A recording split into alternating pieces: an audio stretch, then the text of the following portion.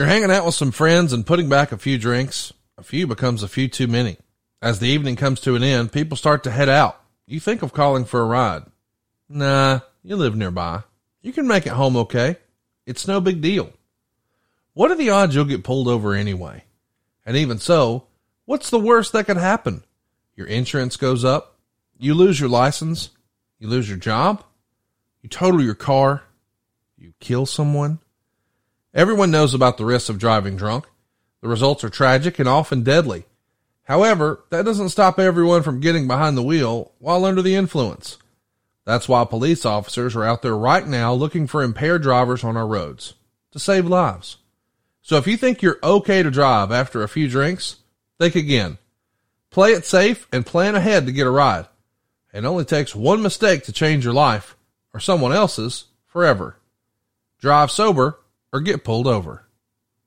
Maryland sports fans, there's only one sports book in the great state of Maryland with over 50 years experience booking bets and supporting customers. Betfred Sportsbook at Longshots is now open and is the only sportsbook in Frederick offering cash betting on football, basketball, world soccer, and more. Visit the Betfred Sportsbook at I-270 and MD-85 in Frederick, right next to Longshots off-track betting. Go to BetfredSports.com for more information and your chance to win exclusive merchandise. Must be 21 or older. Play responsibly. For help, call 1-800-GAMBLER.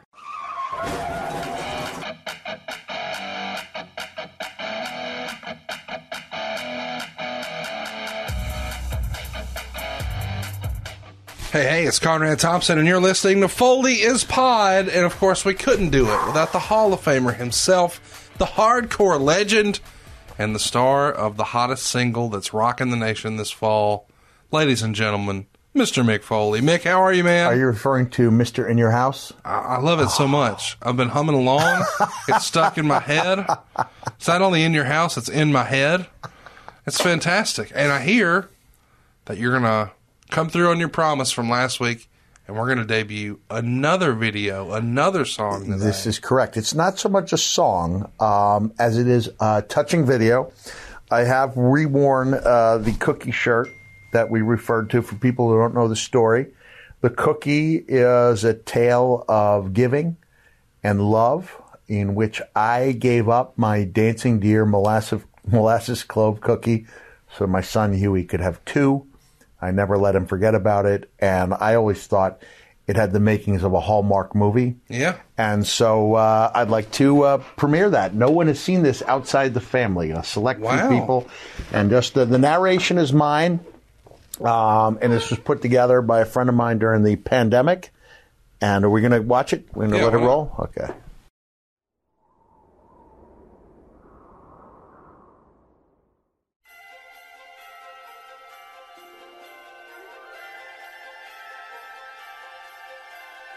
In the spirit of the timeless classics, A Miracle on 34th Street, A Christmas Carol, A Bad Mom's Christmas, Hallmark Movies and Mysteries proudly brings to you a new tale about one father, one son, and a cookie. Now, more than ever, this heartwarming tale of love, sacrifice, and the power of the human spirit needs to be told. This holiday season, Hallmark Movies and Mysteries proudly brings to you The Cookie. One taste and you will believe in the power of magic, the power of Christmas, the power of the cookie. He gave the cookie to me. My dad gave the cookie to me. Huh? Bravo, sir. Thank you. Thank you. Just working with a handful of photographs. I think it's... I'm gonna step out, and I'm gonna say, about 25 years ago, a guy laid claim to a title that I think you, in the last 2 weeks, have dethroned. You, sir, are the new king of all media. Howard Stern be damned.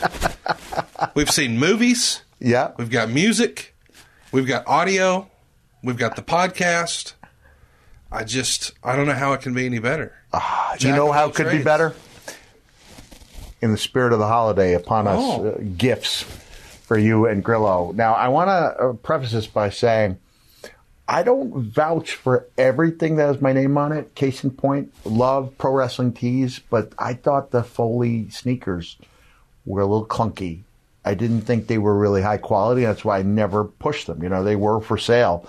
But this is something, the beard oil was something, for 10 years I had the giant beard, and it was only the last 18 months trimmed back because I understand that my full-time job is more or less trying to make people feel like they felt 25 years ago. Right. And that's not with a big beard. And I think they accept the white in the beard as aging gracefully.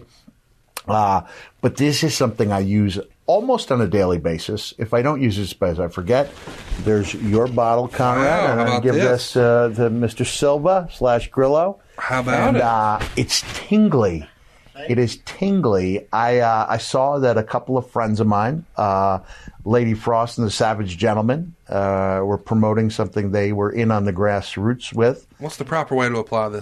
Just a couple drops in the hand, and then apply liberally to the beard, and then I apply it to the dry skin areas too, which could be why the Foley skin. Oh, this is a good smell here, right? The gentleman who puts these together at home, he kept sending me samples. I combined, because the beard is mythical beards. If people are interested in the Foley, Full Yeti. Full Yeti, part Foley, part Yeti. And when you look at it, it appears to spell Foley because the Y and the E are opposite. And yes. So I had said I wanted something with peppermint and vanilla. He sends me back a sample. I said, not strong enough. Another sample, not strong enough. And the fourth time, he later told me he was literally doing it just so I go, okay, that's too strong. And instead, I told him, I said, after the third one, which was not strong enough, and I'm just coming from some guy who doesn't like the overly scented beard oils that tend to be woodsy. Mm-hmm. But again, I've got 200 hours of me doing manly stuff on video, and so if I want to apply peppermint to my beard, I will. Yeah. I saw you floss with barbed wire. With barbed wire, right? So, yeah, my man stats are, my bona fides or bona fides they're there. They are there. So I sent a message. I said, I want it to feel like you're getting hit in the face with a peppermint patty. And he sent me the fourth try. I said, that's the one. And it's their most popular blend. It's not something I talk about much, but a lot of the guys that I meet at my shows or at conventions, they're bearded men. Yeah. And I think that if people know there's a good scent out there that I stand by and use that's good for the skin as well, they might be willing to give it a shot. So mythicalbeards.com. And just through the magic of post, we've got a little graphic here. Oh, we do. All that. Wow. Yeah. Okay, yeah. Great. We're looking good. And you're going to be looking good when you're raising some money for a great cause. Oh, yeah. This will be my last Foley show on the Nice Day Tour, December 4th. Unless I might try to get one in towards Christmas just because my wife has not seen the show and she's such a big part of it. But in this case, I was trying to free up a day where I could do a benefit show for Joe Doring. He's an Impact wrestler who's now battling brain cancer for the second time. We thought it was all done 6 years ago. He returned to wrestling, which doctors thought he never would. He was a big part of that Impact show, and he came down with brain cancer, and I couldn't find a free day. And so I just took one of the dates I already had, December 4th, and we decided to make that one a 100% benefit, which means 100% of my proceeds. There's a certain amount that goes to the club, and I'm not in control of that. But whatever I make, Joe will get, and the Foley shirt off my back auction that night, which hopefully we'll get a nice bid on, will go there too. And so we're hoping to raise between $5,000 and $8,000, but more so than the money, it's just the idea that people in the business are getting together for a good cause. I think Joe might be there along with Scott D'Amore. Joe goes for his treatment in the Chicago area anyway, so I'm crossing my fingers hoping he could be there. But if he's not, we want him to know that we're thinking of him, and he does have health insurance. But just as we talked about a couple weeks ago about money for Mongo, even if the NFL's covering it, it's still $10,000 a month that is out of pocket. It's a lot of money. So we're going to try to raise money and lift some spirits simultaneously. Love it. And we're going to continue to plug that on our social media and, of course, here on the program. I just think it's cool, man, that you've sort of become the unofficial spokesperson for doing cool stuff in wrestling. And thanks. You should be congratulated for that. I know that we even talked about trying to get together that Dick Butkus poster. As we're talking now, we're winding up, easy for me to say, our Money for Mongo initiative. We're going to close in over $20,000. Oh, good. So really, really happy that we were able to do that, and hope that we can sort of and keep that. I was unable to get into the storage unit, couldn't find the key, but I will make sure Steve and his and Misty get that personally. Yeah, I do want the Butkus poster. It makes sense to go to a great Chicago fan. Yeah. You know, I don't know when the next time I'll be making a New York to Chicago run. But I'll probably end up doing it on a virtual signing, and we'll just donate all the money to Steve and Misty. It'll be fantastic, I'm sure, and whatever is going to come of this Joe Doring thing, we want to help on our end as well. So stay tuned to social media. We'll have lots of stuff coming your way on that. But today, we're going to be talking about something a lot different than what we talked about last week. We're going to be talking about Bill Watts in WCW. You returned to WCW for a second stint in September of 91, coming in as a heel, immediately programmed with Sting. This is after Jim Herd and his impasse with Ric Flair results in Flair being fired. And we've talked a little bit about your interactions with Herd. But talk to me a little bit about Bill Watts, because he's going to come in May 12th, 1992. Did you see that coming? Certainly I think a lot of people knew that, boy, this Herd thing isn't going swimmingly.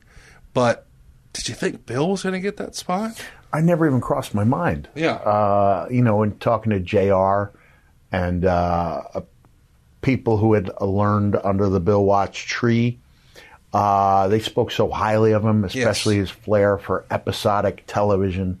Eddie Gilbert had learned a lot from Bill Watts, and Eddie was one of the great storytellers and characters. And if he had stayed alive, like we said in an episode dedicated to Eddie, no telling what he would have done. Yeah. His contributions to the business. But I had always heard great things about Bill as a guy who was, his son, I think Micah was his son, who did the great videos, or maybe it was Joel Watts who did the great videos for Mid-South Wrestling, and the flair for storytelling, and it's breaking down. JR had that famous call way back when. It's breaking down in Tulsa. I think they did TV tapings out of the Tulsa Boys Club, and so they were big on cliffhanger endings and episodic TV. And so when I heard that Bill was coming in, I was excited, but a little nervous as well. So I read, and I don't know if this is true, that you once had an offer from Bill Watts' territory to come in there? I did not have an offer. What I had was a couple of people who believed that I could You'd be well. His cup of tea. Yeah. So I had worked with Shane Douglas. This is going back to November of '86. So Bill Watts, for a little historical perspective, a lot of his biggest towns were oil towns. Yeah. So when the oil boom was on, business was good. When oil was down, business could be really tough. But Bill had this amazing syndicated television show that was reaching areas that they'd never even worked in before. And so part of that was Ohio, Western Pennsylvania, West Virginia, and Dominic Ducci ran shows. Ohio and West Virginia were so much easier because there was no athletic commission. And so it was a lot easier to put together a show. And on those first 4 or 5 shows, Dominic had me and Shane Douglas opening the shows. And we had good matches. We always had good matches. And especially by the standards of the time. Right. It was not as difficult to steal a show as it is now. But Shane and I worked really well together. We'd really resolved to working hard together to do the best matches we could. It's funny because I remember Missy and Eddie were driving down the road, And Shane and I had gone out to get something to eat, and they saw us walking on the sidewalk, and not only knew that we were talking over High Spot, but knew which High Spot it was. It was the Kip Up Enziguri to the back of the head. I think it was Enziguri, followed by the Hangman, which was pretty spectacular. Big time spot. So they knew not only we were calling a spot, but which Eddie could tell which one it was by the body language. Fantastic. And then, so after I had the matches with Shane, when the guys came back in either January or February of '87, they put me with Gentleman Chris Adams on the last night. I don't know if it was Chillicothe, but it was a good wrestling town in Ohio. Still to this day has some great wrestling towns. And I wrote about it in Have a Nice Day, saying I was literally like getting jittery and shaking because I'd never had a crowd react to a match like that. I mean, just good sound, fundamental storytelling and working a hold. And Chris Adams was really over with that crowd. And we had a really good match. And that showed I guess Bill, the report was that this guy's ready to do something. And now right about that time, he sells to Jim Crockett Promotions. So I would have to find out when the sale was done. 87. Okay, so it was 87. So there was maybe April. Yeah, so probably this is just about the time that it has been sold. So I remember Terry Taylor saying, you'd be a great middle heel for us. So nobody was thinking this guy's going to work the top of the card, but that would have been a heck of, I mean, I was not even out of college. Right. The first time they saw me. I didn't graduate college until May of '87, and here I am while other students are going to spring break. I'm working Chris Adams in front of 1,400 people in a gym that's shaking with reaction, and I'm getting the buzz, that I could be somebody, for Watts in the future.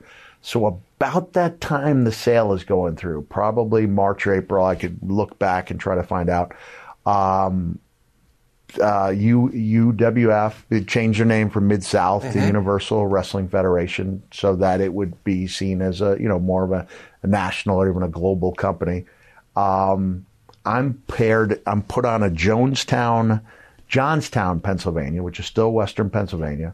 Johnstown, Pennsylvania, a card with Cactus Jack against Sam Houston. To this day, I don't know if I could not talk to Sam because physically it was not a possibility or because that's just the way that Watts' company did things, where you didn't have baby faces and heels talking with each other. I don't know, but I did not talk to Sam or even meet him before I went out to the ring. I did ask Michael Hayes if he had any suggestions for me, and he says, the women love Sam. He's a great worker. He likes to fight from underneath. So maybe something like a bear hug. At that time, you put on a hold. It wasn't seen as a rest spot. Right. It was seen as a way to get the fans. It's highly effective and still is when used right. And so Sam and I had some good chemistry right off the bat. Classic baby face. Some people say he was the best worker of all the Smith family, which includes Jake and his sister, Robin. But he was a really good worker and really fought well from underneath. And when I went to shoot him in for a bear hug, I called bear hug. And to this day, Sam remembers it as well as I do. He says, watch the elbow. And I remember as he says that, as he's going off to the other ropes, I'm thinking, watch it do what? Oh God! And I don't know that what he's saying is I maybe he said duck the elbow, but I heard watch. Sam comes off with a flying elbow that misses me by is that a foot? At least a foot. And I took a bump anyway. And as soon as I heard the groans, I realized very much that my stock had just shrunk with UWF. And I had the presence of mind to get back on him, get some heat back. But by the time the match was done, the damage was done as well. So there was a lounge at the hotel by the airport, and I remember just being despondent, like really despondent, because I'd just blown my chance. And Brian Hildebrandt later went on to manage and wrestle and referee as Mark Curtis. He tried to cheer me up by telling me a story of a popcorn box and a battle royal, which is a guy waiting to be one of the last two, and it's going to be some type of bump that knocks him over the top rope. And instead, a fan threw a box of popcorn, hits the guy in the head. He takes the bump over, kills the town, right? It's going to, it did cheer me up a little bit, but not enough to make up for the fact that I just set my own career back by a year, probably, Wow. I think if I had performed well in Johnstown and not made that mistake, that I may have landed a job in that transition time. And then I did not end up getting a full-time job until over a year and a half later, July of 88. Did you meet Bill? August of 88. I did not meet Bill. He wasn't there. It wasn't a full-fledged UWF card. It would be on that card. I mean, it was the Michael Hayes. Buddy Roberts was still there. Chris, I don't think, I'm not sure if Chris Adams or Terry Taylor were on that loop. But I remember, driving around with them, and I had a '79 Fairmont that wouldn't start sometimes, or it would stop working, and I'd have to get off on the side of the road with a screwdriver on the solenoid, things I could never do now because the whole apparatus has changed. But at that time, I could restart my car. And I remember Terry saying, I had the $10 car with the $1,000 stereo, which is about, so I could definitely, little story for you here, unknown story, because as we record this, I will be talking tomorrow with a member of the Armstrong family. So I think it was like July of 86, I was one of those guys who's going to pick up the wrestlers coming in. Again, this is that kind of gray period where Crockett has purchased UWF. I don't know what they were doing as far as it should have come down to a Super Bowl of wrestling type thing. It was probably a missed opportunity, just like the invasion angle. Yeah, the invasion angle with WCW was a missed opportunity. But I remember they had a strong card. So it was Dusty and the Horsemen on top, and Steve Dr. Death Williams was on the card, which is why I know, UWF guys were there. And also the Lightning Express, Tim Horner, Brad Armstrong. And I picked them up at the airport, and Brad's was one of the funniest guys and best technicians we've ever had in our business. But I said, what's wrong? And he goes, we don't have our music. And he says, man, left the cassette behind. And I said, well, what's your music? He goes, you wouldn't have it. He said, try me. He said, it's Train by Blackfoot. And I go, there you go. Big Blackfoot fan. So Ricky Rattlesnake Medlock has played with Lynyrd Skynyrd for the last 20 years or so, but he had his band was Blackfoot, and their big hit was Train, and I had it on cassette. Blackfoot Strikes was the name of the album, and Tim never forgot that I was the guy the first time they met. What do you remember at Cactus Jack? I remember he had Train on cassette. Tremendous. Yeah. And now a word from our sponsor, BetterHelp. Have you ever had a problem in your life where maybe you focused more on the problem rather than the solution? Maybe it was a problem at work. Maybe it was a problem at home. Well, what if you went into that situation with a different mindset? You see, it can be tough to train your brain to stay in problem-solving mode when you're faced with some sort of challenge in life. But when you learn how to find your own solutions, man, there's just no better feeling. A therapist can help you become a better problem solver, making it easier to accomplish your goals, no matter how big or small. Now, this is something that I've personally worked on. I started therapy in 2006. I think it would have been February or March. Fantastic experience for me. I highly recommend therapy if you're not sure if it's for you. And listen, here's the reality. It's guys here talking. I understand that sometimes we think we're supposed to shake it off. Man, that don't work. Not for real. Therapy does, though. It helped me. And It's going to help you feel more like yourself. You're going to see some benefits. Maybe you're less stressed. Maybe you're more confident. Maybe you just need some emotional healing. Maybe you struggle with anxiety or depression. Whatever it is, man, therapy can help. And if you're thinking of giving therapy a try, BetterHelp is a great option. It's convenient, it's accessible, it's affordable, and it's entirely online. You get matched with a therapist after filling out a brief survey, and you can even switch therapists at any time. So when you want to be a better problem solver, therapy can get you there. Visit BetterHelp.com/Foley today to get 10% off your first month. That's BetterHelp.com/Foley. BetterHelp.com/Foley.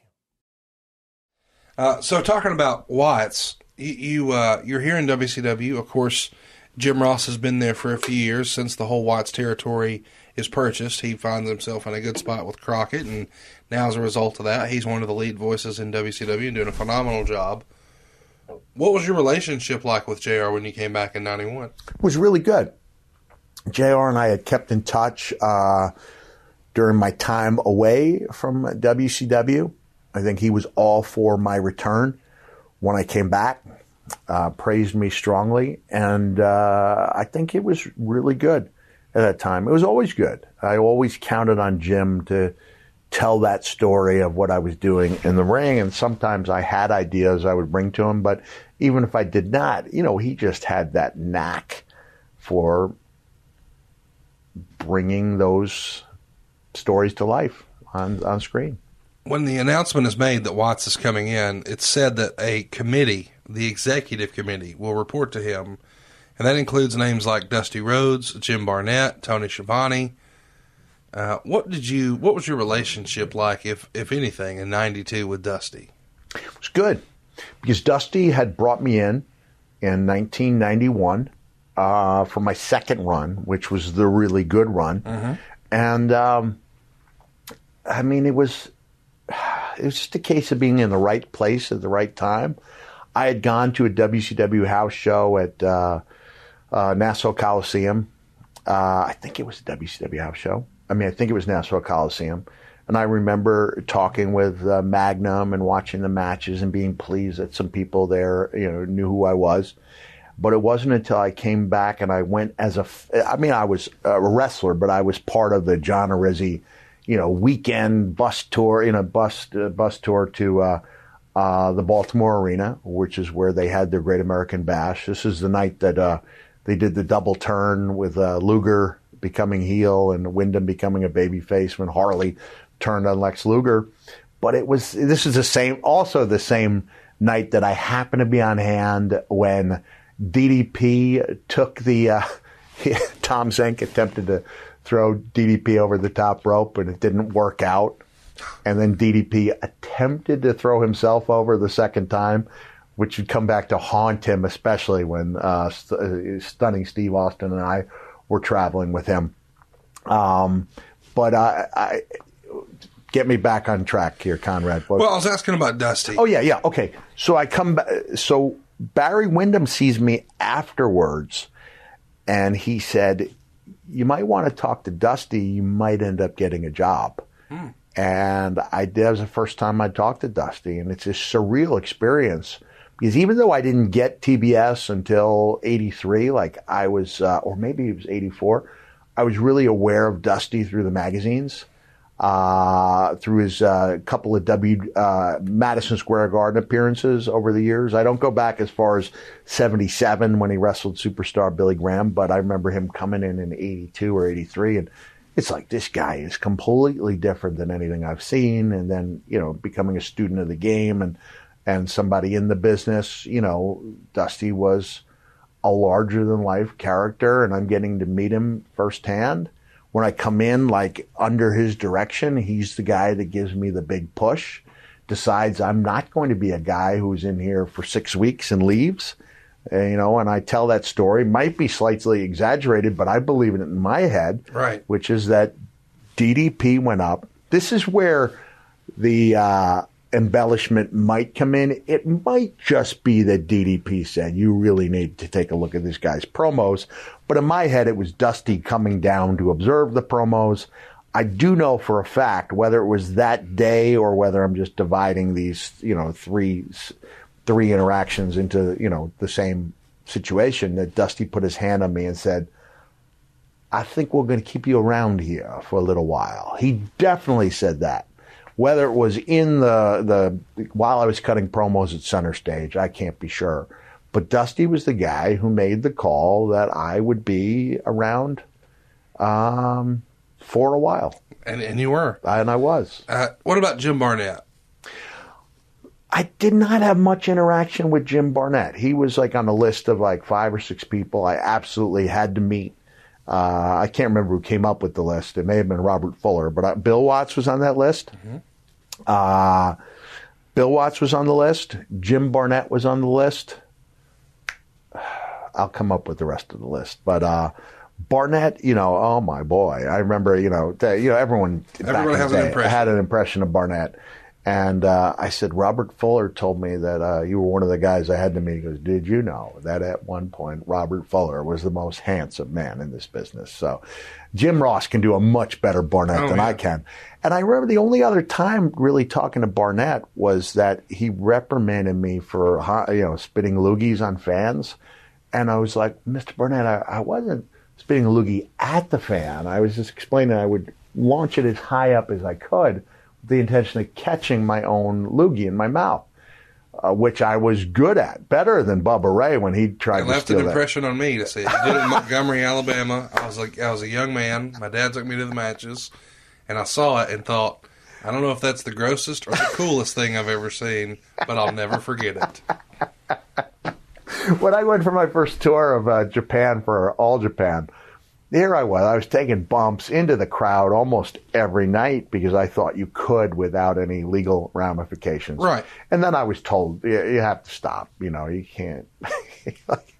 One thing for Brody to punch fans, it's another thing for them to be landed on, during a show. It's one thing if you don't run away from Brody or Hanson and you take a wallop. It's another to be sitting ringside and find me in your lap, coming full speed at you because I thought that's what fans liked. Yeah. But after a month on the road with All Japan, the thing I was best known for was that spot. And there's a great photo. It would be what a catch it would be if we could actually find this photo. But it's every fan in the photo looking up in the air with like shocked admiration, and me about to I had about an 80% conversion ratio with the loogie, but on that night apparently it was an outside door, the loogie went wide left, hit a fan, there were complaints, and I had to explain to Mr. Barnett it wasn't what he thought, and he said despite that fact, no more loogies in the ring. I hope that was a sign in Gorilla. Like a few years ago, they said no more leg slapping. Now, no more loogies, just for you, probably. I'm thinking, just at the top of my head, a Lex Luger character. Oh, tremendous. Lex Luger, it writes There itself. should have been like a Garbage Pail Kid for wrestling, and he could have called him Lex Luger. Luger. That'd be tremendous. Maybe that could be next week's song. Let's think about it. So let's talk about Tony Schiavone. All right. Years before Butts and Seats. Yeah. Here he is. He's going to be on the executive committee in 92. An old holdover from the Crockett territory. Yeah. He's been here for 10 years or so. What was your relationship like, if anything, with Tony Schiavone back then? Well, it was good. Yeah, I remember it was good and solid to the point where when I was doing the Lost in Cleveland vignettes, Tony even brought his son to one of the tapings, and his son was called Mickey at the time. And Tony was such a huge Yankees fan. I remember, I don't know if I ever followed through with my intention to get him a Thurman Munson jersey or if it was just a good intention. But either way, that's something we shared. His son was Mickey. We both loved the Yankees, loved Thurman Munson. And I thought he was a hell of an announcer. Yes. He only had that 1 year with WWE, and I think that was more because of the logistics. When you're on... Lois didn't like living in New York. Yeah, it's tough. Probably, was she in Connecticut? Or Yeah, she was in Connecticut. Yeah, when you uproot somebody from the South and bring them to the cold North, and you're up there and you're working almost every day. With a house full of young kids. Yeah. No help, blah, blah, blah. Yeah, I really respect his decision to say, no, I'm going to thank you for the opportunity, but I'm going to go back. And I always liked Tony as an announcer. It was fashionable for a while, I think, to downplay his role. But look at him now. Look at him Maybe now. the most beloved announcer in wrestling right now. Let's talk about Kip Fry. He's not going to be with the company much longer. Once Watts is in, he realizes, okay, I don't really have any power, so I'm out of here. Yeah. He's just essentially reassigned in the Turner organization underneath Jack Petrick, and that creates an opportunity for Jim Ross to move up. Before we talk about that, did you meet Kip? What did you think of Oh, Kip? sure, man. Kip was in legal, right? Yeah. And then Kip, he was known for the contracts that he was signing people to, like extensions on contracts, big bumps in pay. So people got in his ear were making an extra 50 or 100 grand or getting an extra 2 years on their contract. And I've already given props to Kevin Nash, in his podcast. Just, Kevin has a different way of looking at things than me. He can be a little more forceful in his objections than I tend to be. But one of the funniest guys, that our business has ever seen.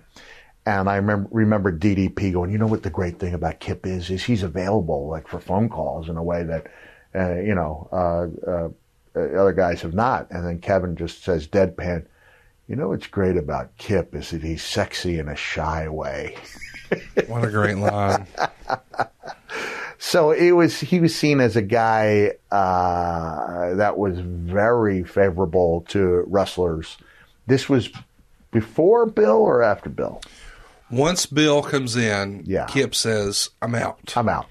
And then Bill Goes the other way with those goes contracts. the other way, where I believe, at least the rumor was, Bill was rumored to be getting a percentage of What he saved. what he saved. And so right off the bat, Just time out real fast. I want to end this context. WCW was yet to turn a profit. okay. So from when Ted Turner took over and purchased the Crockett organization, they're operating in the red to the tune of millions of dollars a year. Supposedly, they want to right that, and they want to right the ship. So now with Herd out, they're looking for a new leader, and allegedly one who maybe could right-size the budget. Mm-hmm. So in comes Bill Watts with a totally different approach to how to compensate the wrestlers from Kip Fry or even Jim Herd. And, well, here we are. Yeah, so when Bill was there from May 92 until when? Do we know that? He doesn't last long. He's gone, but by 93, he's out of there. So I do know Bill, it wasn't so much a renegotiation as it was just we'd like to keep you on at your present salary. And that was considered a big victory. Yes. Because to be kept on your present salary, this goes back to, Magnum telling me, they'd like to sign me to a contract for $1,500 a week. Right. And this is, well before Barry Bloom started negotiating my deals post 2000. And he said, this is just a carrot, next year you get double that. And I looked at him and I said, Magnum, you've seen me wrestle. There might not be a next year.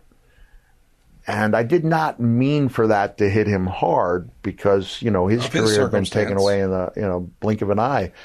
But I think it resonated with him. And so the only time I ever recall having a conversation with Jim Herd was he came in a few days after that conversation with Magnum, and he said, Magnum told me what you wanted. He thought you were worth it, and so do I. And we shook hands on the $3,000 a week. I never got bumped up from that, but I was able to maintain it at a time when guys were being let go. Nightly. Yeah, contracts being gutted. Geez, I don't remember when Arn Anderson came back, but Tully, I believe, they didn't come back as a tag team. I don't know for a fact, but I believe Tully may not have passed his. That's the rumor and innuendo. That's a rumor. And Arn's contract was cut dramatically. Now, I don't know if that coincided with Bill or not, but when you're cutting Arn Anderson's contract, nobody's safe. So the guys who had landed the contract extensions or the Brian Pillman's one of those guys, by the way. Brian big cut. He got cut? Yeah, and he even was told, hey, if you don't take the cut, we're going to beat you every night. And supposedly Pillman said, great, I'll be the highest paid jobber ever. We did a whole episode on Pillman. Yes. But I remember seeing him at a house show, or maybe, I started back with the company, and Brian was doing the Midnight Rider gimmick. And I see him backstage in the Midnight Rider gimmick, and I said, Brian, I just watched the show, and they already revealed you to be the Midnight Rider. Or the Dirty Yellow Dog. One of the other. The dog, Dirty Yellow Dog. And he says, Cactus, at this point, I am the Dirty Yellow Dog. So, yeah, he was a guy, he kind of rolled with he rolled with the blows, and that was a good way to ride that out. I remember when Ole took over in 1990, Ole did some good commentary, but, you're supposed to be building up your guys. When you look at Brian Pillman and he says this would be a good guy for an opening or second match, and I thought, well, that's a little stiff, especially if you're the commentator and you're supposed to be building people. So he was somebody who came in with high acclaim, had a pretty good contract, and then, like you said, they wanted him to cut it or else they were going to beat him, and he said, yeah, welcome to it. Just for the record, it was Jim Herd who cut Arn Anderson's offer. Okay. And when I asked Jim Herd about it, because we found him and did his first interview in decades a couple of years ago, he said he just didn't really see much in Arn and Tully.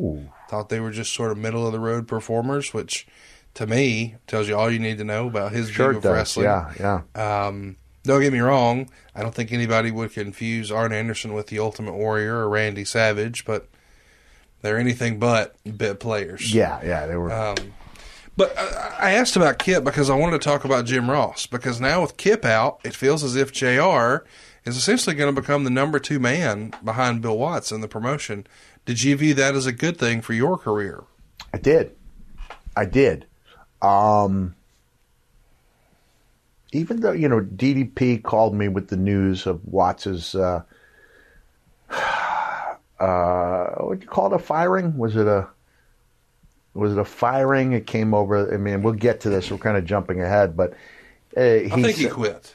Okay, they made it clear to him they didn't have much of a future there, and DDP called up saying, "Ding dong, the witch is dead." So there was some frustration with the way Bill did things that led to me not, believing that, things could be even better. But looking back on it, Bill did a lot with me, and he was a big believer in Cactus Jack. I know when he came in, there were a lot of people really happy about it. You talked about Skandar Akbar and Jim Ross, all of those guys being happy that he was coming back, at least in your book. And you even said that Grizzly Smith was rubbing his hands together in anticipation of hearing the news. And he said, quote, "The Cowboy is going to turn this place around." So a lot of the old school guys who worked with Bill back in the day, they really had a lot of confidence in him. And considering Jim Herd, I think he did a lot of great stuff, but it was clear he had lost the confidence of the locker room. Yeah, he had. This has to feel like this is going to energize the locker room, him coming back, right? Especially whether it was his first TV or one of his first. The taping that went down at Baltimore Arena with Ron Simmons defeating Vader to become the first African-American heavyweight champion. Yep. And I believe on that same night, the debut of Jake the Snake. I'm so sorry for the burping. That damn Rock and his damn energy drinks. That's right.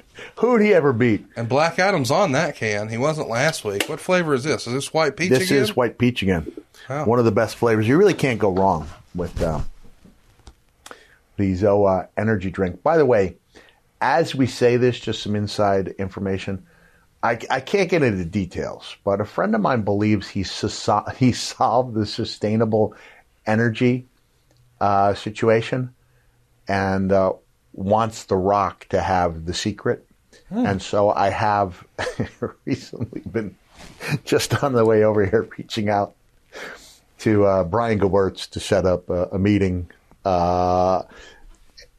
So we'll find out if the energy. Wait, you're not kidding around. No, I'm not kidding around. This guy I've known for a long time feels like he has the answer to the sustainable energy.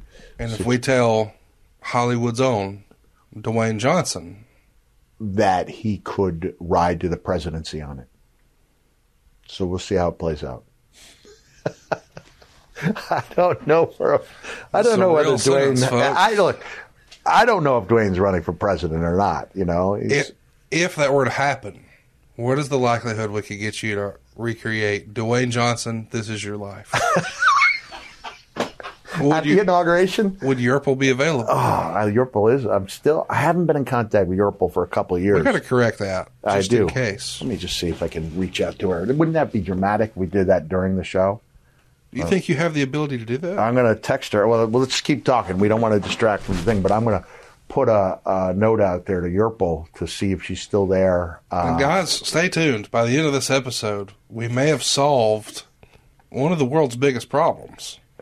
Sustainable energy, and that'd go a long way in your household. It would. Yeah. So we'll see. I was on the phone with Brian trying to set up a meeting, and we'll see if what comes to pass because of it. I got to tell you, this is 2 weeks in a row you've knocked my socks off. Last week with the music video. Oh, that was something, today right? We're solving the world's problems. Sweeping the nation. We thought we were talking about freaking Bill Watts over here.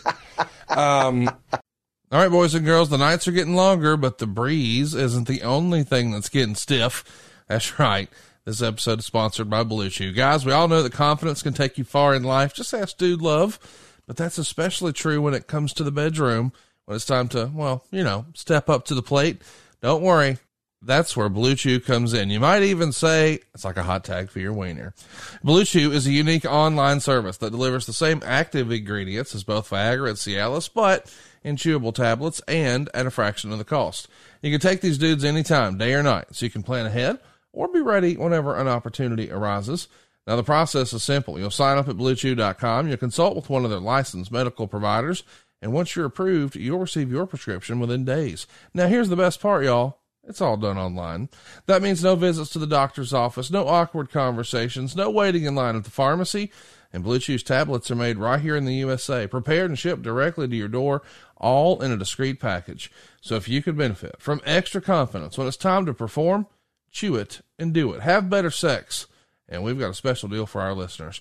Try Blue Chew free when you use promo code FOLEY at checkout. Just pay $5 shipping.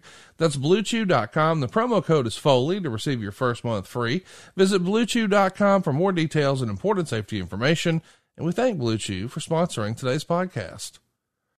You wrote in your book, it was just as easy to see why people hated him. They thought he was a bully, a tyrant, a dinosaur, and a cheapskate. Let me put the emphasis for now on cheapskate. So you sort of break down in your book how everybody is getting a big pay cut. Hold on 1 second. Yerpel, it's me, your old friend Mick Foley, period. Text me back if you can, period. We are planning Dwayne Johnson's inauguration and possibly reforming the Yerpel/Foley team in order to make it truly special. All right, there we go. So you can see this says Yerpel, and there's definitely some communications there. So this is no lie, right? I can't believe what we just witnessed. I don't even know. I'll cover up this part, right? Because we don't want to see if we can. Yeah, that's definitely communication between Yerpel. Because a couple of years ago, I was thinking that an outstanding idea for sustainable energy? Sustainable energy. This is access. It's just not as important.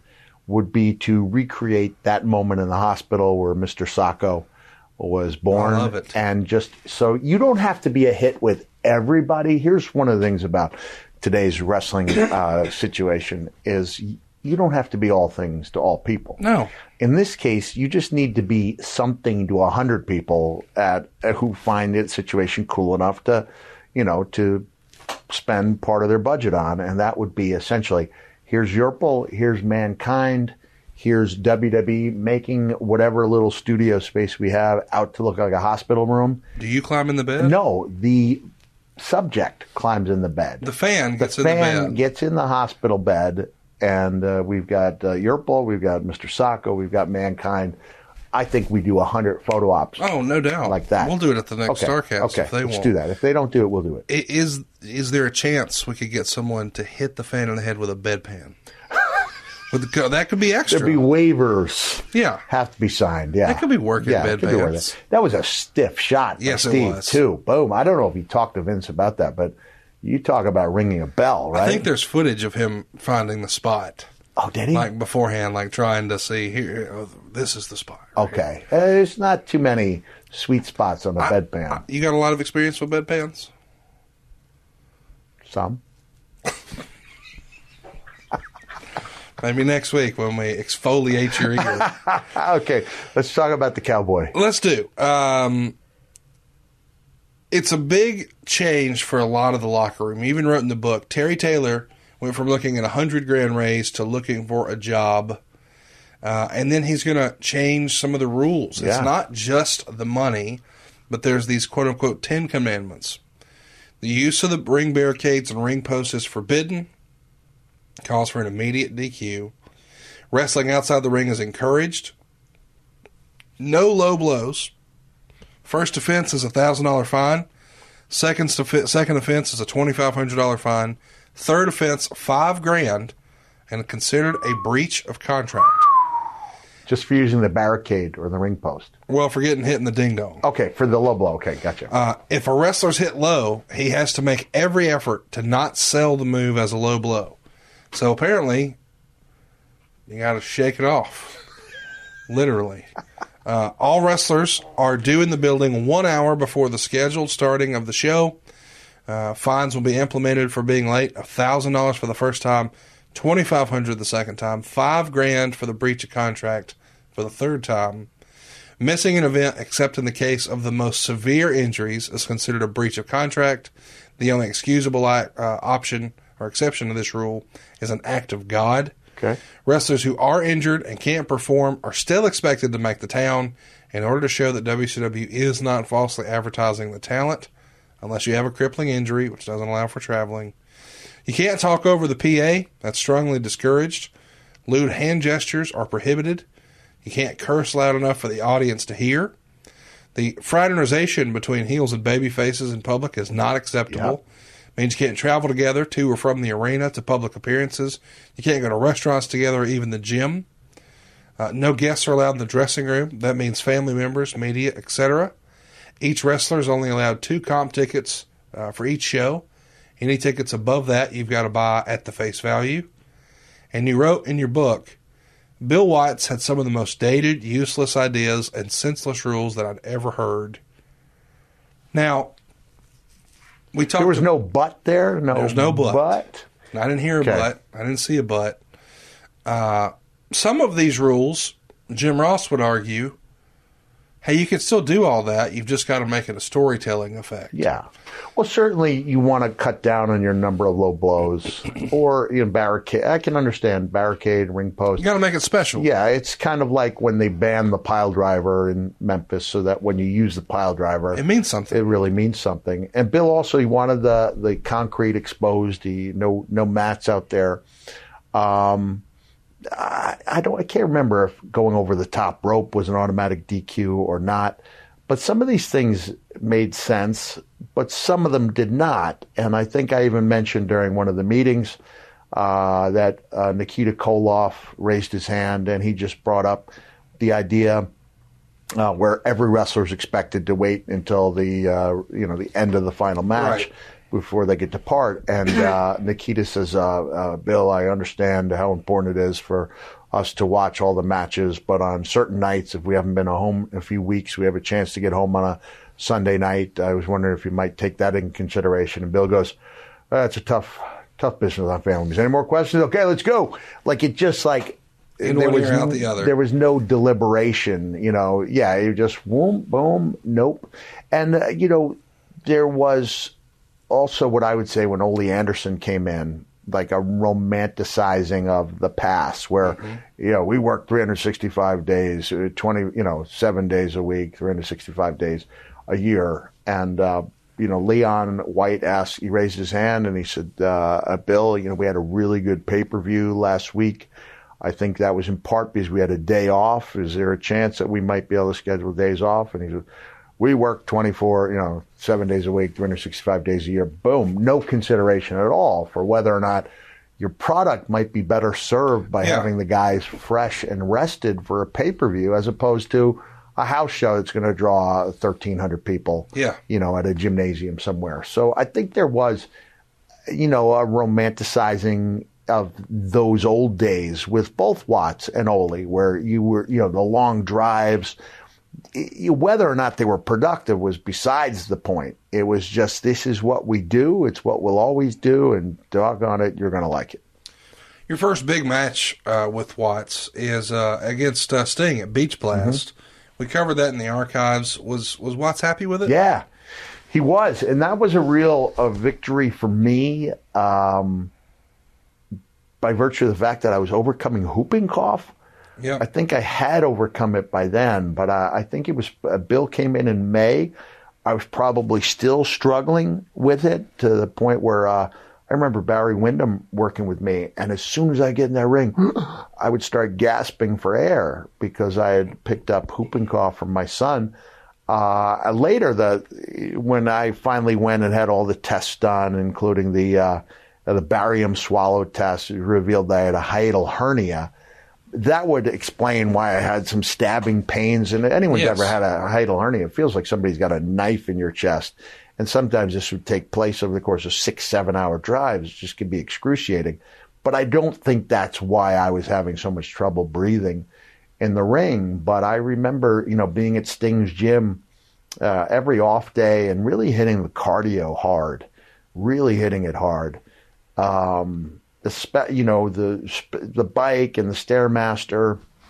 And I remember seeing Sting, and he was, wow, you're working on this hard. I said, it's all for you, Sting. It's all for you, because I wanted that match to be as good as it possibly could be. It was only a 10-minute match, but at that point it was I thought the best match I'd ever had. And when I came out, Bill looked at me and goes, it doesn't get any better than that. I don't remember he said it doesn't get much better than that or it doesn't get any better than that.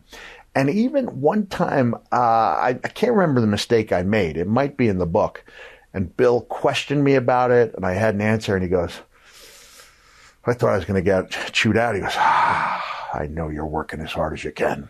So he was like, I was a Watts guy, know, like I probably he respected you. Right. He respected me. He didn't think you were half-assing. Right. He liked the idea that I worked hard. Yes. I mean, he was a guy. He knew when guys were going out of their way to help other guys, to get over. He understood that's how you have a successful company. If Bill and I were in a room, we probably wouldn't agree on a lot, but I was a Watts guy, at least in 92. And so I think when I wrote about, or maybe I refer to this in the book, when DDP called me up with Ding Dong, the Witch is Dead, I was like, oh, that's great. Bill really liked me. And I didn't know what the future held for me. And as I would find out, the Watts period would be kind of, 91 coming in under Dusty. And then Dusty stayed there. He wasn't in charge, but he was still, he was still there. He still had some say. It wasn't until Ole came in, following Bill.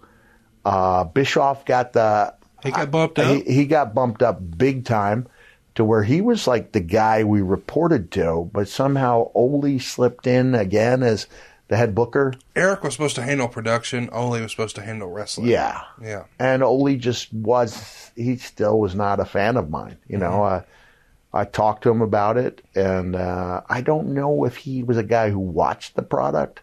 I would say if you're going to come in and take over, one of the prerequisites should be you should be as familiar with everybody on your crew. Writers included. Writers included, yeah. Writers should know that. We didn't have writers at that time, but we had people in charge of, we had a booking committee. We didn't have a team of writers. But yeah, I liked being under Watts's employ.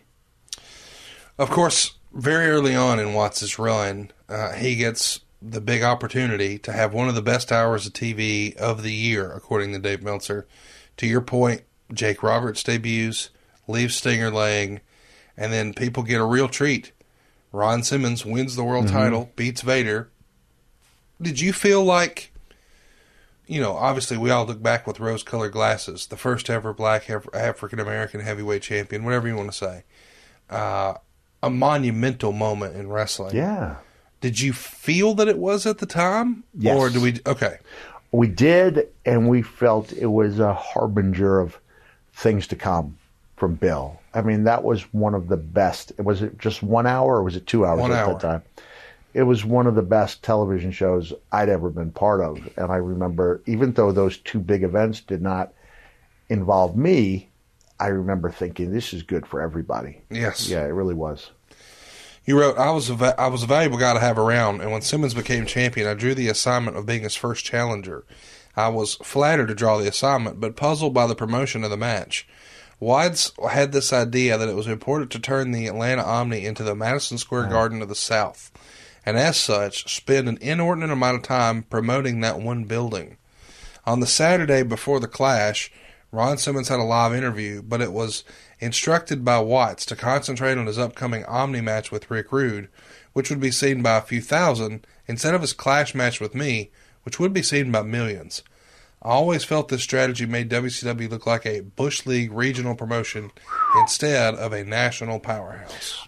Yeah, it might be a little harsh. It didn't make it look as national and international as it could. I do remember that. I mean, that was the list of priorities: was get the Omni, make it into the Garden of the South, and it was frustrating. And this would be the Clash, I think, where I was injured, where all those elbows came back to haunt me. Yeah. And Ole's the referee, and you hated him as the referee. And we're very critical of him in your book. Not a big Ole guy, Mr. Hey, look, Ole puts the Road Warriors together. Yeah. He takes a power lifter with a bad knee and Paul Ellering and turns him into the manager.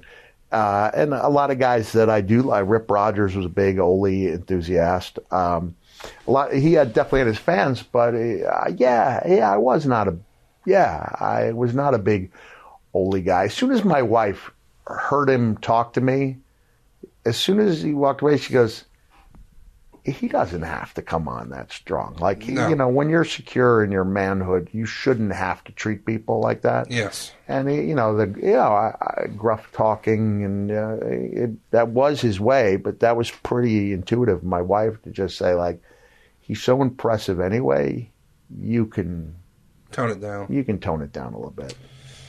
You wrote of your match with Ron. Because there were no protective mats, he was on the cold, hard concrete floor. Because Watts has gotten rid of the mats. I love cold. I landed on the concrete and pain shot through my body, the likes of which I'd never felt before. I swear I thought I'd broken my pelvis. The pain was so bad, I thought I was going to pass out.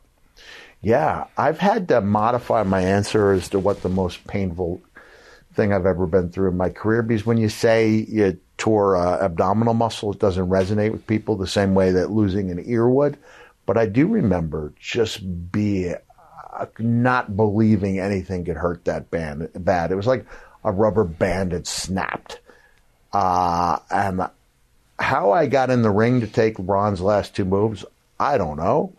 But when I came back, and it was telling of the faith that Bill had in me, that he put me on color with Jesse and Jim Ross. And I thought, holding my own with those two guys and being part of that conversation, I was pretty proud of myself, especially due to the pain that I was in, which was just enormous. I just can't imagine being in that kind of pain and having to take a spine buster and a power slam. Yeah. But then you're back out there. You're going to do commentary for Barry Windham and Dustin Rhodes, taking on the Barbarian and Butch Reed. Meltzer would say, or you would write rather, at the end of the Barb and Reed's victory, the camera showed Jake Roberts nodding his head in approval as if it were some mastermind of the whole plan. That was the first and last time our foursome was ever together. Butch Reed was fired a week later for missing a fight, and Jake left the next month. What could have been with that stable, though? Yeah. Barbarian, Butch Reed, Cactus Jack, Jake Roberts. That's a pretty badass group. Could have been great. Yeah, Jake and I, we travel. I think Jake and I traveled just about every show that he was on in his WCW tenure. But I remember thinking, wow, this is some kind of foursome. And then within weeks, it's just me and Barb. And Bill, again, to his credit, owing to the fact that he saw something in me, turned me from a guy who would have been sitting out to a manager. And so I managed Barbarian while I was healing up, and I think they were some pretty entertaining vignettes. Outstanding vignettes. I'm fascinated to hear that you rode with Jake Roberts. I think a lot of Jake. Obviously, we have a podcast with him, DDP Snake Pit.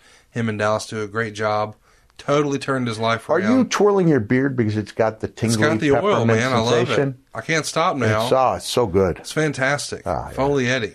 And especially you come out of the shower when those pores are open. Man. Brother, it will, yeah. I'm going to go home and do it when we leave here. Yeah, I highly advise it.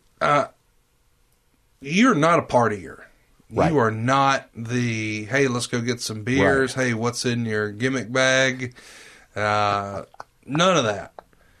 Jake Roberts here in this era, probably starting to veer out of... There's a reason why I'm laughing. I'll get to that in a second. I need to hear how you two became traveling buddies. That's Oscar and Felix right there. And then we picked up as soon as Jake and I were together in WWE. We rode for a month or 6 weeks. Hey, it's definitely a learning tree experience traveling with Jake. Jake's discussed his problems, his issues. There were some times when it was practically all Jake could do to get out of the hotel and collapse into the back seat. It was. He lived pretty hard. He lived pretty hard. And the reason I'm laughing is I remember Kevin Nash, who we have given credit to for his Click This podcast. Kevin maybe can reflect and give his tale. Just one day I show up in the dressing room, and Kevin, he's got this gruff voice. Oh, man. Oh, somebody get me a Percocet. And then he would hop up and give you a short arm clothesline. Not a real one, but... And he was basically doing his impression of Jake, because Jake at the time, was going through a dark period. And he was a little reliant on the medication. But the more pivotal and instrumental moment, and this to me was that light flipping moment where he's watching Jake and Sting, and Jake had done. Have you talked to him about the no-sell of Muhammad Ali? No. So Bill Watts puts together the great Superdome Spectacular, and it's Jake and one of these killer heels. He'll fill you in on who it is, and Ali's a special referee. And it comes time for Ali to clean house. He flicks out that jab, and here goes the monster heel taking the bump over the top rope. He flicks out that jab at Jake, and Jake, come on. And Watts chewed him out after that. Don't you understand? We bring in Ali. Muhammad Ali is the guest referee, who you're wearing his shirt with a knockout of Sonny Liston, right? In Lewiston, Maine. I spent an extra $20 when I realized I was in that motel, and for $20 extra, I could stay in the room that Ali stayed in when he was training for that Liston fight. Oh, wow, that's cool. Fireside Inn. It wasn't in Lewiston, but it was somewhere there, and I saw 317 or 327. I said, is that room available? He goes, it is, but it's an extra $20 because of the fireplace. And I was like Sylvester Stallone in Rocky, where he offered the skating rink. You'll give her the place. Remember? And he skates. Anyway. Yes. Jake told Bill, he said, he's not here tomorrow. I am. So while it was self-serving, but Jake was looking at it as a way to build a heel. Instead of giving him that pop, which is whatever, he's building himself up to be the guy who took the punch from Muhammad Ali. So essentially, he's kind of doing that with Sting. Yes. And Kevin's peering through the locker room door, and he turns around, and you can ask him about this. He says, or he can reflect, Kevin, if you're out there, please give us your take on your fine show. Click this. And he goes, I'll tell you one thing. If he can get away with that, with those little skinny legs, then so can I. And Kevin almost overnight became a different wrestler when he started working like a big man. Because I remember there were some rides, not specifically ones that Jake was on, but before that, where for 2-3 hours, yeah, I'm just trying to explain my vision of how he should be selling, and how even if they have him losing, Kevin, you don't have to stay down. They're beating you like a drum, but you can, even if you look at, I'm not burying The Undertaker by any means, but even in that Hell in a Cell match, when the 3 count comes, that left leg kicks just a little bit to show you there's still some life in there. Yes.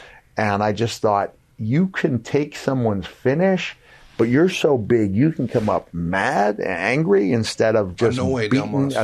Yeah, he got one over on you, but doggone it, let's see you do it again. Let's see you do it again. And you're not hurting the baby face. Right. The stronger Kevin looks, the better that victory looks for him. Yes. But again, I refer to it as a light flipping moment where everything just seems to make sense and nothing is the way it was prior. And to me, that was that moment, because Kevin saw Jake kind of no selling for staying and said, by golly, if he can get away with it with those skinny legs, then so can I. All right, Mick, let's run a timeout right now to brag about maybe my favorite part of the day. I'm talking about going to bed. Sleep Me is the new home for Chili Sleep. We're bringing you the same great sleep that Chili Sleep offered, but under a new name. You guys know how much I've loved Chili Sleep. I knew for years I slept better when I was cool.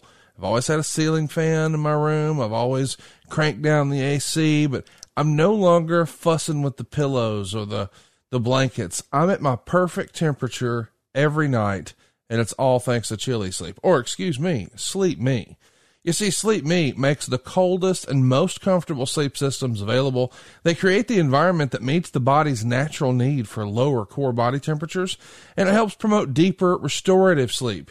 Now, Chili Sleep makes the Uller. That's what I've got. They've also got the Cube and the Doc Pro sleep system. Either way, we're talking water-based, temperature-controlled mattress toppers. So these dudes fit over your existing mattress and provide you your ideal sleep temperature. And when I say ideal, I mean it. My wife likes to sleep warmer than I do. We can do that in the same bed. My side's cooler than hers. How cool's that? These mattress pads keep your bed at the perfect temperature for deep, cold sleep. And the sleep systems are designed to help you fall asleep, stay asleep, and give you the confidence and energy to power through your day. Listen, we've all had a bad night's sleep and felt the effect the next day. What if you could eliminate that? What if you were having more good sleep than bad? What if you woke up not feeling tired? That's what it's done for me. And by the way, Sleep Me just launched the brand new Doc Pro sleep system. It's got two times more cold power than their other models. It's whisper quiet, and it has a tubeless mattress pad design that's going to allow for 5 times more cooling contact. Plus, you can pair it with that brand new Sleep.me app for enhanced device control. And what about sleep scheduling? That's right. My wife has her side turned on automatically at her perfect temperature ahead of time. It's fantastic. What are you waiting for? Head over to sleep.me/Foley to learn more and save 20% off the purchase of any new Doc, Cube, or Uller sleep system. This offer is available exclusively for Mick Foley listeners and only for a limited time. That's sleep, sleep.me/Foley to take advantage of our exclusive discounts and wake up feeling refreshed every day. Let's talk about your hurt. You're managing the Barbarian. You mentioned it. You wrote this. While I was hurt, Cowboy Bill made me the Barbarian's manager. I've got to hand it to Bill. He kept me in the mix. Mm-hmm. The Barbarian was getting a shot at Simmons on the next pay-per-view, Halloween Havoc 92 from Philadelphia. The main event would be the ill-fated spin the wheel, make the deal match between Jake and Sting. To pump the pay-per-view, we shot a series of training clips showing the Barbarian to be impervious to pain. Kind of like he is in real life. Jake and Sting shot a tremendous mini-movie that turned the show into a huge success financially. Artistically, it was a bust, with Jake and Sting being especially hard on the eyes. A couple of days later, Jake was gone. And boy, what a terrible main event it was. But of all the options, a coal miner's glove? Like, I can understand when you're in coal mining territory. Yeah. But that's a and I was, maybe they thought Pittsburgh, West Virginia, Philadelphia. I remember speaking up when I was on what was the Topanga and Boy Meets World. Boy Meets World. Okay, you had a Topanga crush, right? Everybody did. Okay, good. I remember speaking up when they said that Topanga had driven 100 miles from Pittsburgh to Philadelphia, try to make things right with Fred Savage's mom or whatever the case may be. And I kind of said, it's 300 miles from Pittsburgh to Philadelphia. And they went, really? I used to drive, I just drive to Pittsburgh every single weekend. And they didn't, if you watch that episode, they stuck with the 100, even though I clearly told them geographically 300 miles. But anyway, Coal Miner's Glove, maybe for the young Johnstown, Pennsylvania area that we talked about a little bit earlier. It was a national pay-per-view. Yeah, Not the best idea. No, don't do that. And it was probably the worst match they could have had out of all of them. Most of the fans had never seen a Coal Miner's Glove or had any idea why this thing was going to wreak havoc. They had done an exceptional job of building it up. Hey, the stuff that I did with Barbarian, I thought was really cool. Tell me how that was shot. Who helps put that together? Do you recall? Jeez, I don't know who it was. Neil there. Pruitt, maybe? Neil worked real closely with me on the Lost in Cleveland. Yes. I don't know if Neil was in charge of that. It may have been. I think it was because. Did you shoot in Atlanta? I think so. And it was fun. I mean, to take a guy who's on the shelf, turn him into a manager. At the same time that Bill is elevating me, he was not a Paul Heyman guy at all. And he wanted to make life as difficult on Paul as he could because he thought Paul was one of those guys who was making too much money. And I remember on this trip being... I don't mean to cut you off. Did that become the legal issue? I think so. There's been lots of rumor over the years as to how Paul left, why Paul left, et cetera, and apparently there was maybe someone sued. Who knows? Yeah. But do you think it was a Watts-Heyman issue? Well, I mean, the no question he was being... they took away the Dangerous Alliance. Yep. I don't know if they took it away under Bill, but that was a super group to me, had a chance to be really a great faction. And it is something people recall fondly, but when you have that crew. Paul, Bobby, Arn, Zbyszko, Rude. Medusa, Rude, Stunning Steve Austin, this is incredible. Can't miss. Yeah, can't miss. And they broke it up. I remember being on a road trip where we were up in Paul's neck of the woods, the White Plains. So I don't know where we were working that night. I was still hurt. I was in the pool trying to do a little aquatic exercise.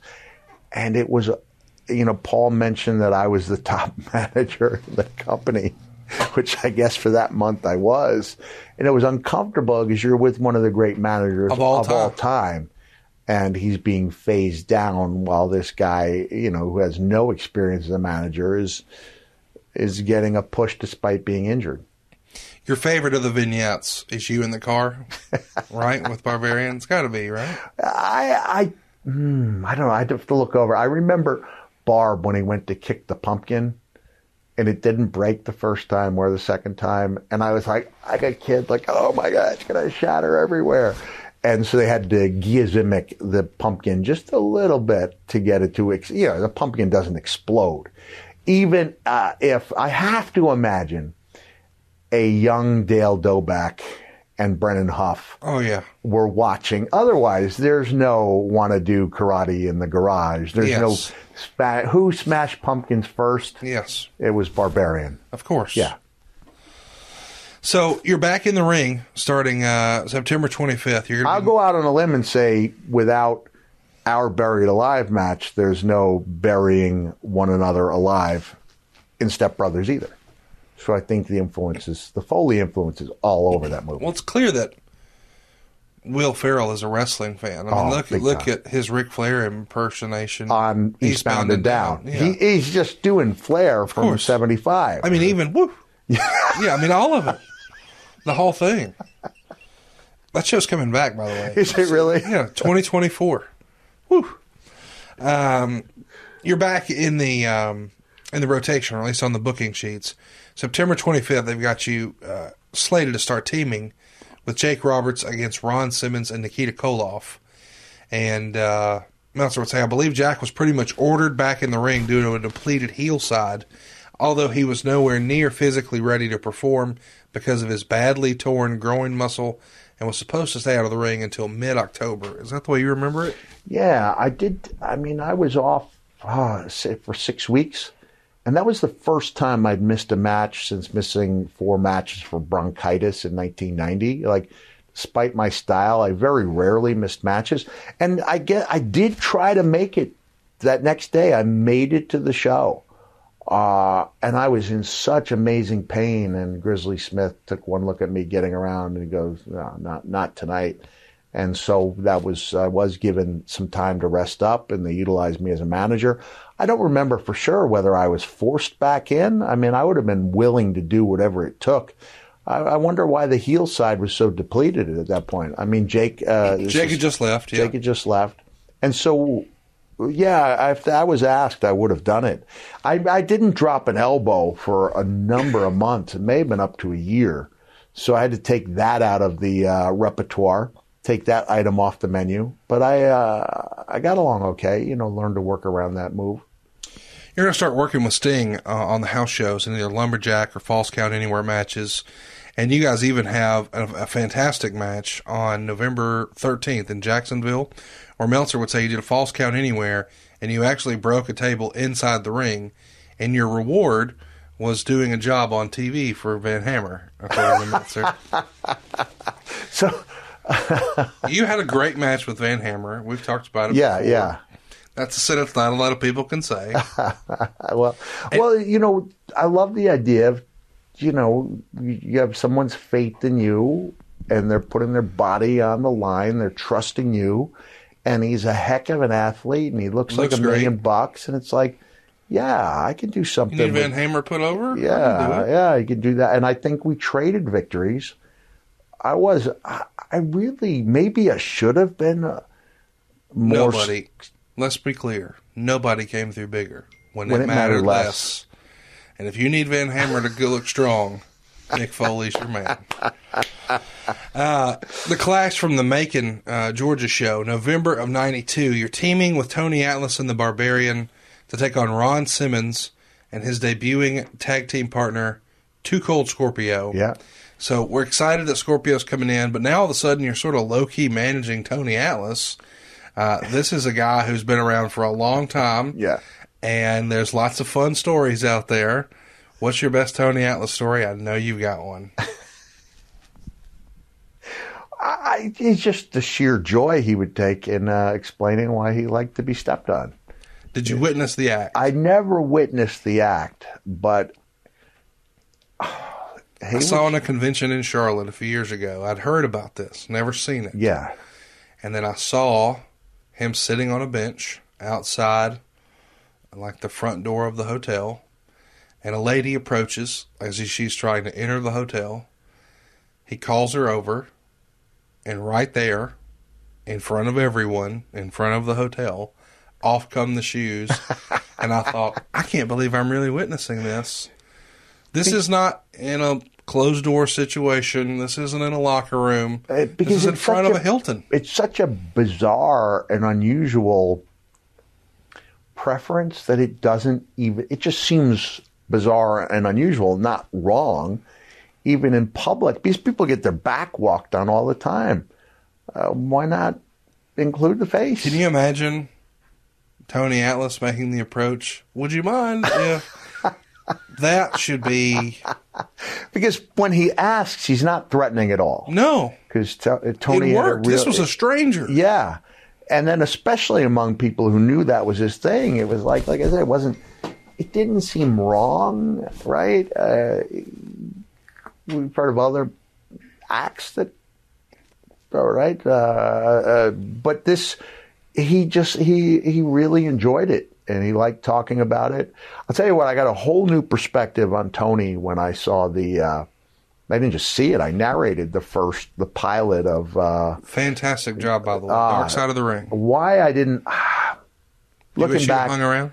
What's that? Should you have kept doing it? Yes. If I had known how good it was going to be, no way would I have let Chris Jericho take that job away from me. Actually, Dutch had it, I think, the first season. He did. And then, but I just thought, wow, this is such a spectacular story. Brody, like, being stabbed to death by a wrestler, and the show going on and all around him, just a bizarre sequence of events where the ambulance doesn't get there for 45 minutes because they think it's a wrestling angle, but at the same time, they don't convict him, partially because the people of Puerto Rico believed in, bought into Brody's gimmick as being the out of control wild man, and Jose Gonzalez was able to walk away with a self-defense claim, which was crazy, ludicrous. And I just thought, man, there's going to be a lot of death on this show. I didn't realize they were going to have some episodes, that weren't dark by nature, like the Brawl for All, the trip to North Korea, things like that. And it's gone on to be such a great show that I look back and think, man, not only was it a lot of money for a fairly easy job, but it would have been a really great show. So I've really been happy with my appearances on Dark Side of the Ring, where I talk about Tommy Billington or Luna, and they've asked me about my availability for a couple in the upcoming season. I wasn't going to spill the beans, yeah, but you did. Yeah. There's going to be a new season, and they put their feelers out there to a bunch of people. You're just going to talk about all the shows you're not supposed to talk about on this? I guess. Yeah. I don't think I was told specifically not to talk about. I did that a few years ago, and they got really mad at me. Dark Side of the Ring did? Yeah, they're good guys, but I just casually mentioned that they were working on another one, and my phone blew up. So we'll leave it in, though, because I didn't do it this time. You didn't do it. It's all me, yeah. You can pass. You're Mick. Yeah, and now they kind of... I am Mick effing Foley, right? Yeah. There's a reason why I had a middle name starting with F. So it just... I don't even have to change it for international documents. Just Michael F. Foley, yes. What's the middle name? Fucking. The rare F-bomb here on Foley's Pod. We get one every now and again. Birmingham, Alabama, right here. Actually, we're in Huntsville. You have your only match with Eric Watts, Bill Watts' son. I'm laughing because this is when the Sleeper was outlawed. You're on the B-side. I'm on the B-side. This is Bill. I think Bill didn't like the opponents to see each other.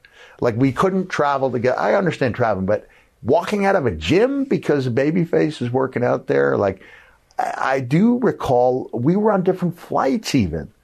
And I was like, well, that's just in case a plane goes down.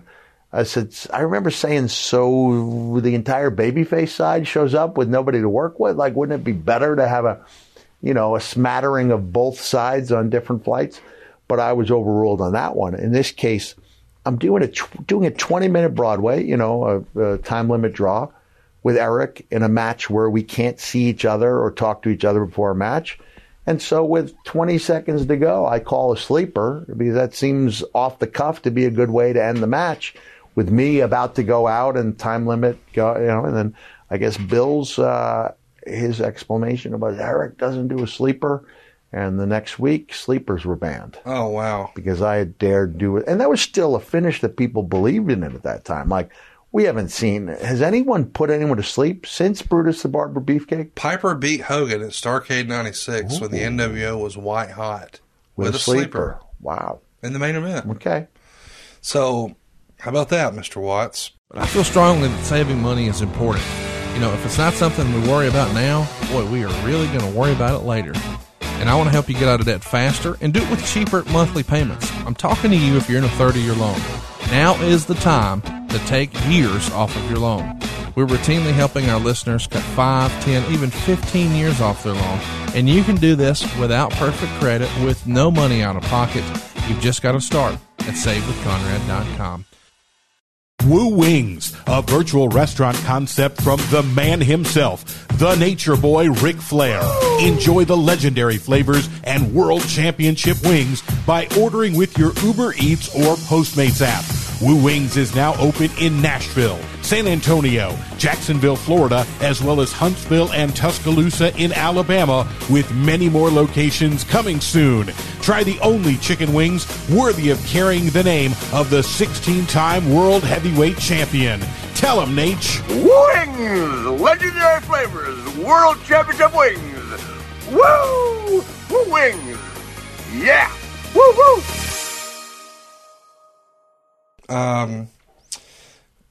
You are going to be involved in some shenanigans with Vader and Harley Race and Paul Orndorff and Rick Rude. And you're going to take a couple of splashes. Your sweatpants are going to come down. The Foley butt cheeks are going to be revealed. What do you remember about this TV taping in Montgomery? Montgomery's where I came out and made the comeback, right?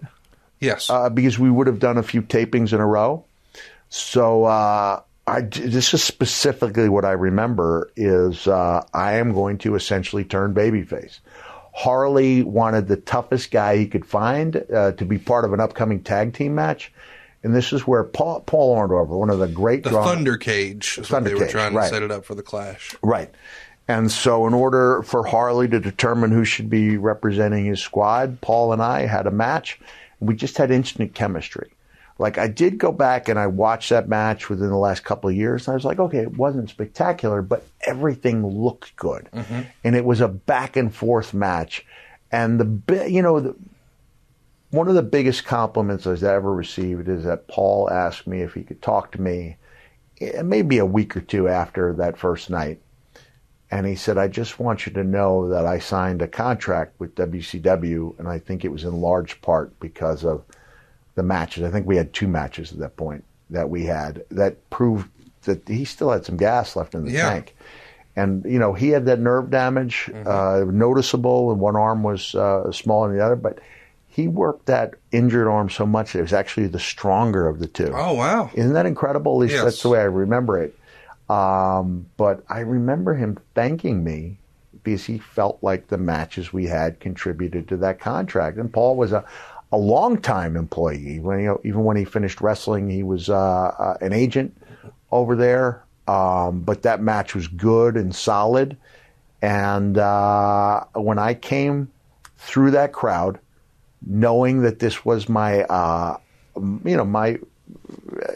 your real baby. I maintain everyone's got one real turn in them in each territory they go to. I guess Big Show would be the exception that proves the rule, because Jericho and I, we killed the time on a 2.5-hour flight by talking about Big Show's many heel and babyface turns. And we weren't even to the end of it when we reached the end of that flight. And that was 15 years ago. Yeah. To give you an indication. He's turned twice during this show. He's a commentator, but he's still vacillating back and forth. So when I hit the ring, I had what I referred to as the fear of Harley instilled in me, because I knew I was coming through with a scoop shovel. I had to use it on Vader. I was going to hit him in the back, and Harley Race sees me trying to work the shovel against the wall, like a little snap of the wrist so I could pull it back a little bit. And Harley walks up to me and he goes, if you don't hit him when we get back here, I'm hitting you. And that was all I needed. So if you go back and watch this, it was Leon doing the thing with his fingers I can't do. I fear no man, I feel no pain. And even before he got the pain, or maybe it was right after, just a shrieking. Just hit him as hard as I possibly could. Orndorff feeds up. He takes a shovel shot. Harley doesn't even block with his hands. He just feeds wide open. And then Kevin Nash, as he wasn't Oz, but Vinny Vegas and Mean Mark Canterbury hit the ring. I'm expecting 10 or 12 other guys, extras. None of those guys materialize. So when I get to the back, I'm not angry because I'm kind of buzzing because it went well. I said, what happened to the rest of the guys? And Grizzly Smith told me they saw what was going on. Boom. And they bailed. No, we're not. I'm not getting hit with that. I'm not getting hit with that because I was sending it as hard as I could. And I think Mark Canterbury received a concussion because of it. And I'm sorry about that. But you're doing what you're told. Doing what I was told. Put the fear of Harley in me and then sent me out there. Well, you're instantly over as a big baby face. And Meltzer would write, the Cactus Jack turn was apparently a late decision predicated on Terry Funk changing his mind about coming in. Did you know that? Ooh. I So did not. had Funk come in, maybe it wouldn't have happened. How about that? I remember Mike Graham talking to me about doing a babyface turn. He goes, "We've got a number one guy, being Sting, and nothing was going to change that. We're looking for a number two guy, and we think you can be that guy."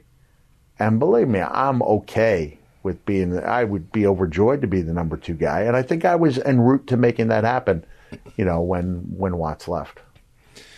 Watts is going to leave, as you said, on the morning of February 10th. And it's announced on the 12th that Ole Anderson is going to take Watts' position. Eric Bischoff will be named as executive producer for all the TV. And the company is still going to be headed by Bill Shaw as the president, Bob Dew, the EVP, and the 4 department heads: Sharon Sadello, who's in charge of pay-per-view; Bischoff, who's in charge of TV; Ole Anderson, who's in charge of house shows and wrestling personnel; and Rob Garner, who is going to be handling syndication. And the official company statement is, Turner Broadcasting does not, by policy, comment on personnel matters. So clearly, Watts did an interview and stirred up a little bit of controversy. And I think someone in the wrestling media faxed it over to Hank Aaron. And Hank Aaron obviously carried a lot of weight in the Turner organization. Hammer and Hank, one of the most prolific baseball players of all time. Babe Ruth's all-time home run record. And that's it for Watts. And, I wouldn't have guessed that you would have necessarily been a Bill Watts guy, but here you are. You were a Bill Watts guy, and I think it worked out all right, okay? It did work out, yeah. Sure, clearly, when you look at the before and after or during Bill, I benefited from Bill being there and did not benefit once he left. Well said. Well, I don't know what I'm going to do next, but I know it's going to involve at least checking out your Cameo. Because every time I go on there, I don't think everybody knows this, but you can actually see a lot of these messages right there. You can. If you go to cameo.com/Mick Foley, I ask people, look at a few videos. It's one thing for me to say, hey, I do my best in these, but look at the videos and look at the reviews. Yes. Because the reviews more often than not are not just great job. People go into detail about how these videos made them feel, because they do get the very accurate indication that there's no place I'd rather be than recording that video at that point in time. And so I'm always excited to do it. I try to deliver. So, cameo.com/Mick Foley, the Joe Doring benefit. You can go to realmickfoley.com if you're in the Chicagoland area. And then every week, tune into Foley is Pod. And don't forget this fantastic beard oil. I'm good, fixated. Right? I've been playing with it the whole show, man. I love it. And they can go to mythicalbeards.com for that. And we'll be back next week, man. We're going to be talking about maybe one of my favorite wrestling movies of all time, Beyond the Mat. How about that? Very good. I'm up for it. We'll see you next week right here on Foley is Pod.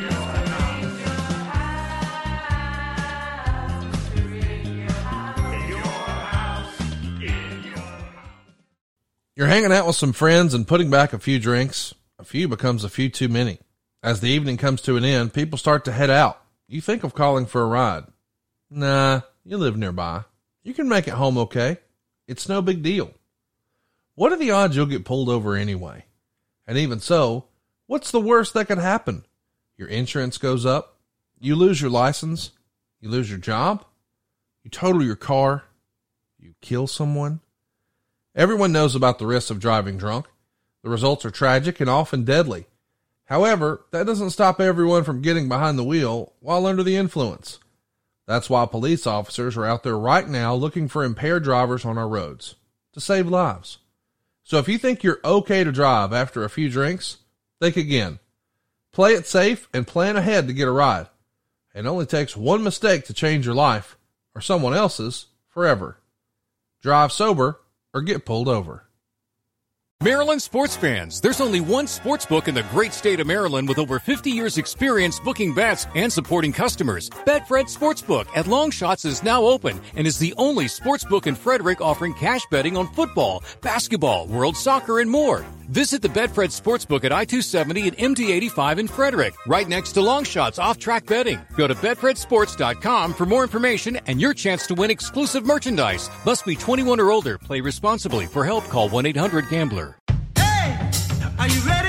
The Christmas countdown's on at JCPenney. Through Saturday, use your coupon and dash away with very merry savings on last-minute gifts across the store, like fine jewelry stocking stuffers up to 70% off after coupon, and save up to 50% on comfy, stylish outerwear for the whole fam. Add curbside pickup to make your trip extra quick. We got your holiday. JCPenney. Offers good on select items through 12/24. Exclusions apply. See store or jcp.com for details.